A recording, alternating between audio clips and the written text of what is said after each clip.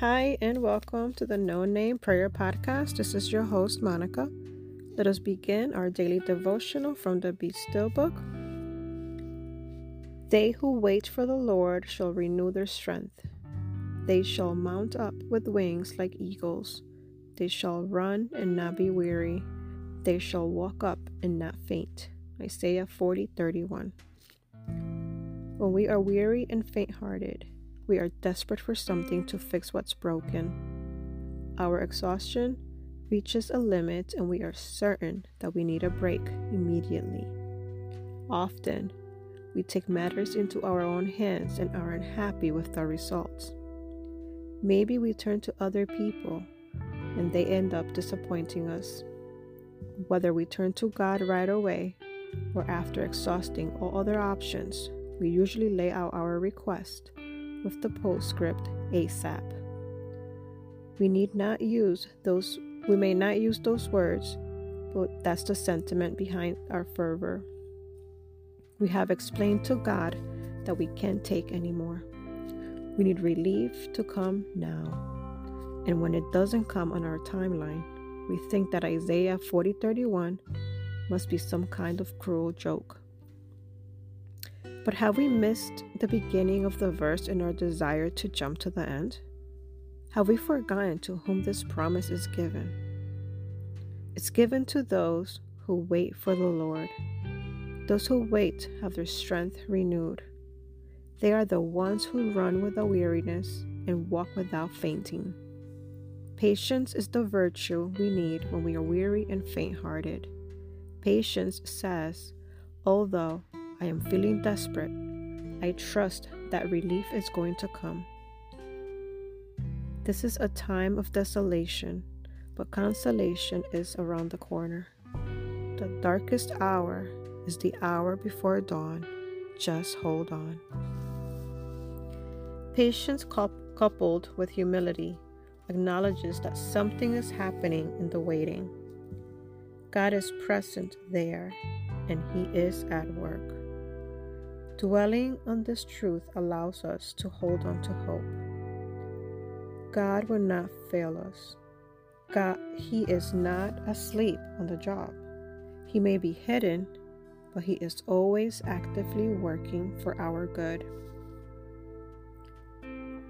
The spiritual life is like a marathon, not a sprint, and the prize goes to the one who perseveres until the end.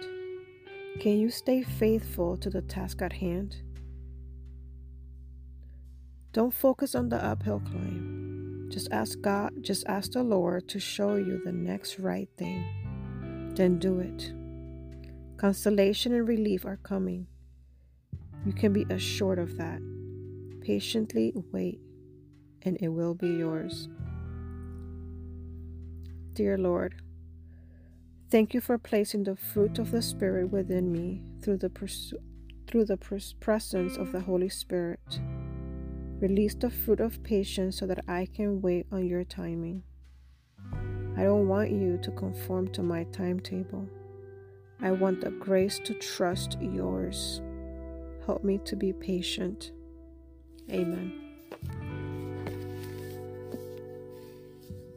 So lately, I've been waiting for God to answer my question. And I've been wondering what is the right thing for me to do. So I mentioned before, I was diagnosed with breast cancer the beginning of May. It's now mid-June, almost the end of June. And there's a lot of things up in the air. At this point, the doctors are waiting for me to make a decision on what I want to do. But I don't like the options being given to me. And I'm praying and I'm waiting. I'm waiting for God to tell me. I'm waiting for God to answer my question. What do you want me to do, Lord?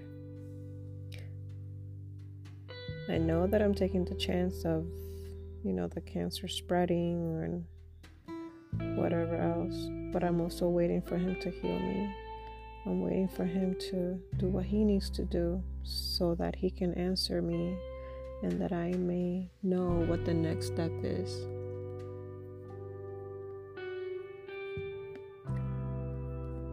And yeah, sometimes it's scary, and sometimes I just feel like I'm going crazy and I don't know if I'm going in the right direction. But at the end of the day, there's no way that I'm wrong if I'm waiting on the Lord.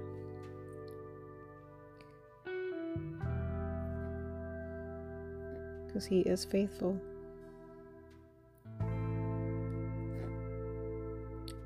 Please include me in your prayers as you go about your day. If you think about it, just say a quick prayer for me. Any prayer is powerful to the Lord as long as you believe. Have a blessed day, guys. Have an awesome day. May God bless you. Pray for me, and I will pray for you.